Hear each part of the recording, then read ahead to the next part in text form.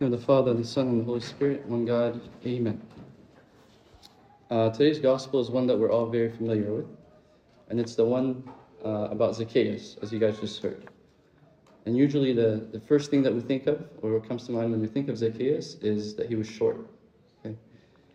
But even though he was physically short, the fathers of the church teach us that more than that, more than his height, it was really that he was spiritually short as well. Remember, he was a chief tax collector. And tax collectors at the time were the most hated people in society. Everybody hated their guts. They made everybody vomit.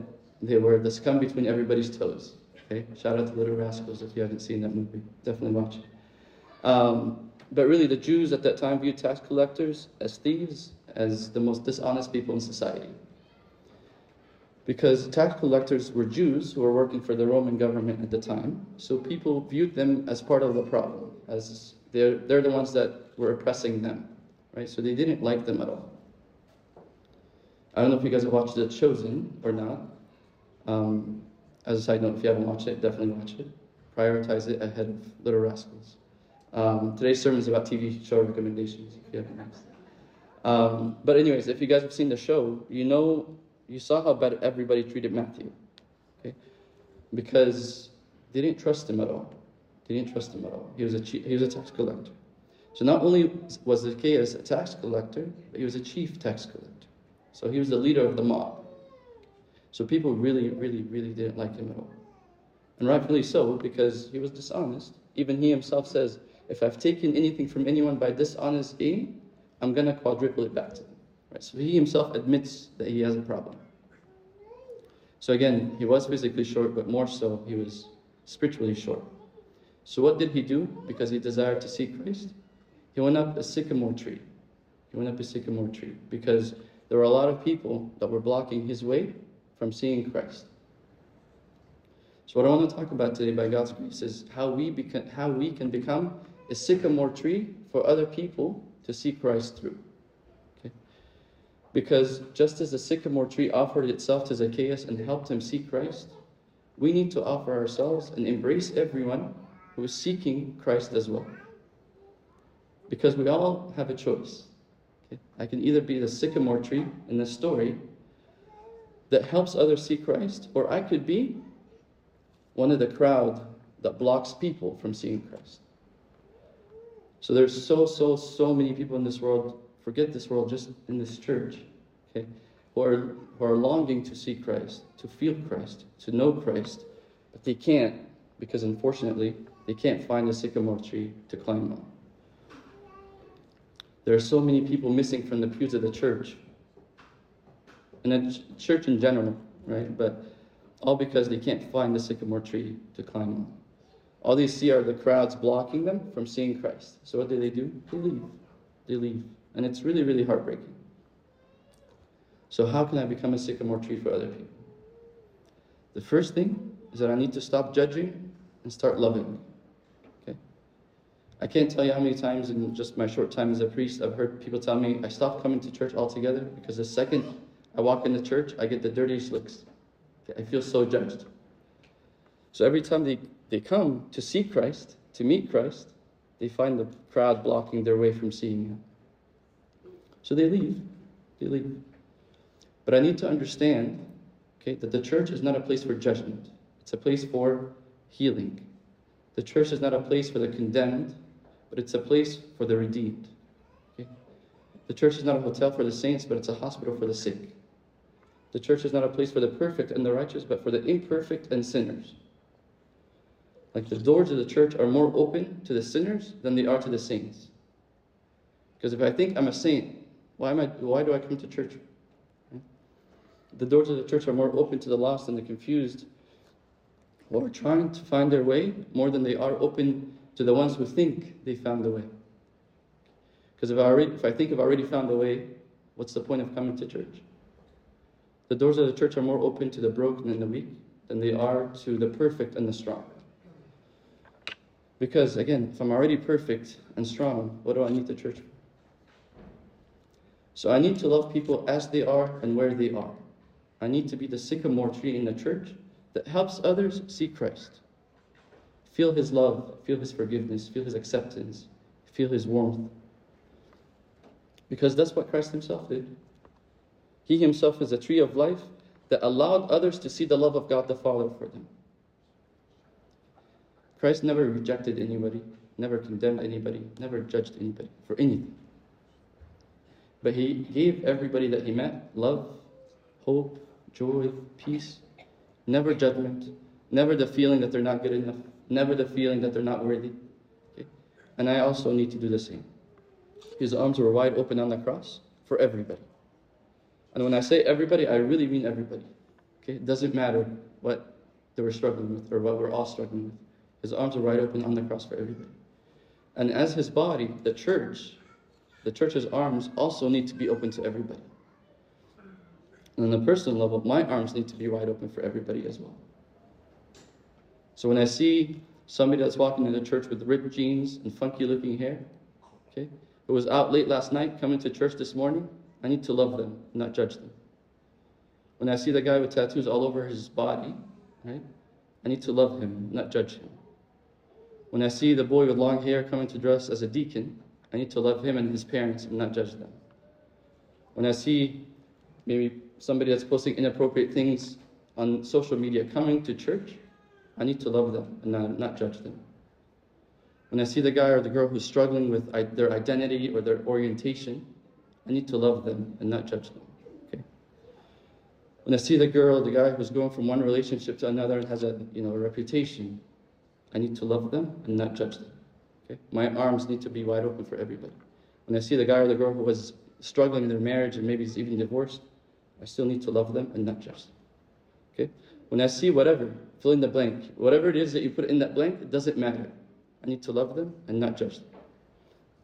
Not only because I am not better than anybody else, because I'm a sinner too, but also because when I love and I don't judge, I allow others to climb the sycamore tree and see Christ, who's the one that's going to bring them healing and transformation. Okay? Just like he did with Zacchaeus. St. Augustine says, the sycamore tree that welcomes Zacchaeus reminds us to be open to all, for in each person we may find the soul longing for God's grace. Okay? Open to all, that we find this longing for God's grace. So that's the first thing.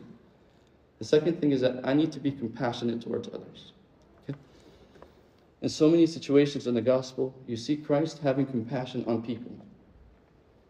His response to the hungry, to the blind, to the lepers, the widows, to the sinners, anybody that came to him, with their suffering, with their pain, with their sins, with their embarrassment, with their shame, with their guilt, with whatever, it was compassion. Compassion is what moved him to act. So, how can we be the sycamore tree that others see Christ through? It's for us to be compassionate towards others. Okay? Compassion is identifying with those who are hurt. It's to enter into the place of pain. It's to share in their brokenness. It's to cry with them. It's to be weak with them. It's to be vulnerable with them. It's to suffer with them in whatever else that they're going through. It's literally fully immersing myself in their condition. Not because I want to be miserable. No. But I do that because to be a healing presence of Christ in that situation. Okay? It's to bring Christ to them. It's just simply making myself available to others to help in their pain. It's to offer somebody maybe a word of comfort that they need to hear. Maybe just lend them an ear to listen to. Maybe it's just a hug. Maybe even just a warm smile. Maybe just something to bring them joy. Okay? It's being patient with them until they kind of get back on their feet. It's to pray with them and for them.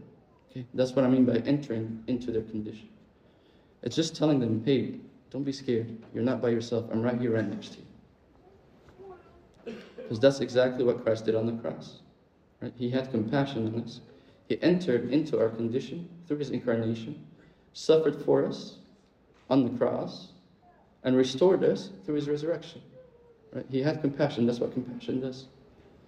So his compassion for us moved him to act. And even though it was really hard for him, obviously, he still didn't blink an eye.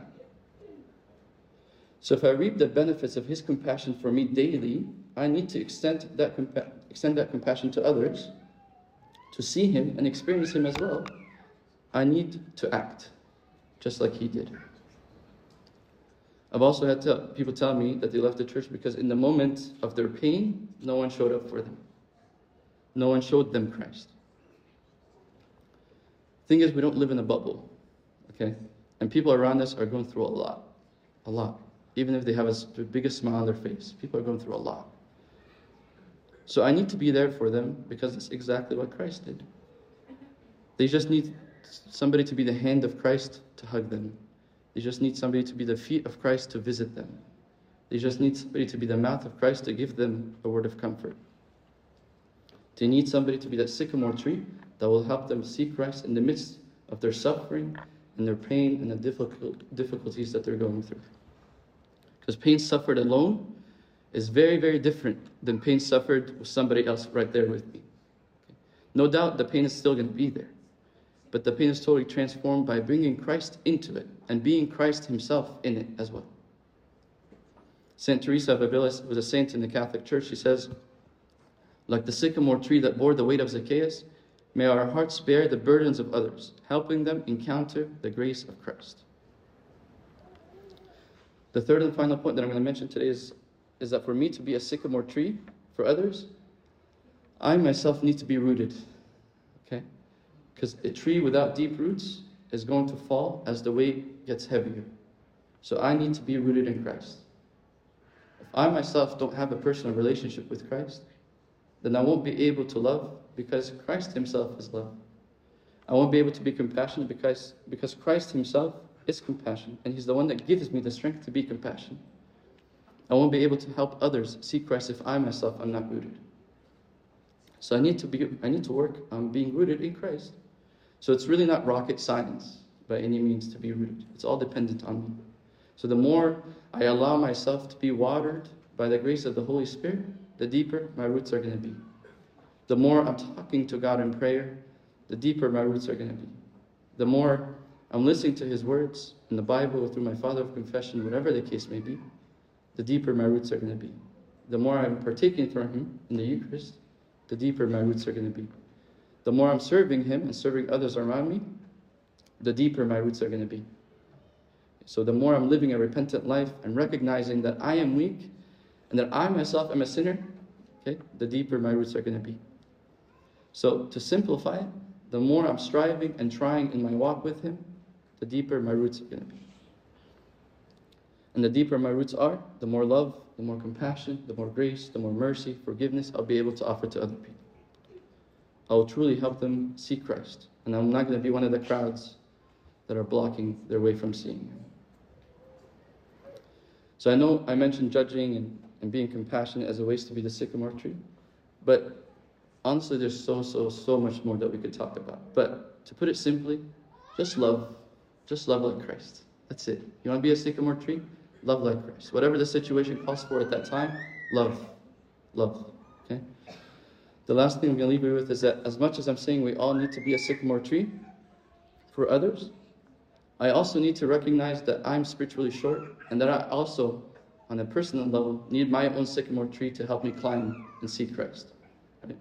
I'm not just a sycamore tree by myself, but I need another sycamore tree to help me grow. So no matter how righteous, how holy, how perfect I think I might be, the reality is I'm really not too different from Zacchaeus. I'm really spiritually short. And we're all spiritually short, including myself. Okay? And we all need to seek Christ. We all need to seek Christ. We're all longing to feel his grace, to feel his love, and to feel his warm embrace. So I pray that we all become sycamore trees for each other, that the church becomes a forest of sycamore trees, helping each other see Christ and be transformed and healed by him, just like Zacchaeus was today. The last quote that I'm going to share with you is from Saint Therese of Lisieux, and she says, Zacchaeus climbed the sycamore tree to overcome the obstacles blocking his view of Christ. Let us remove obstacles for others so that they may encounter Jesus too. Okay? So let's start removing those obstacles and start being sycamore trees. And glory be to God forever. Amen.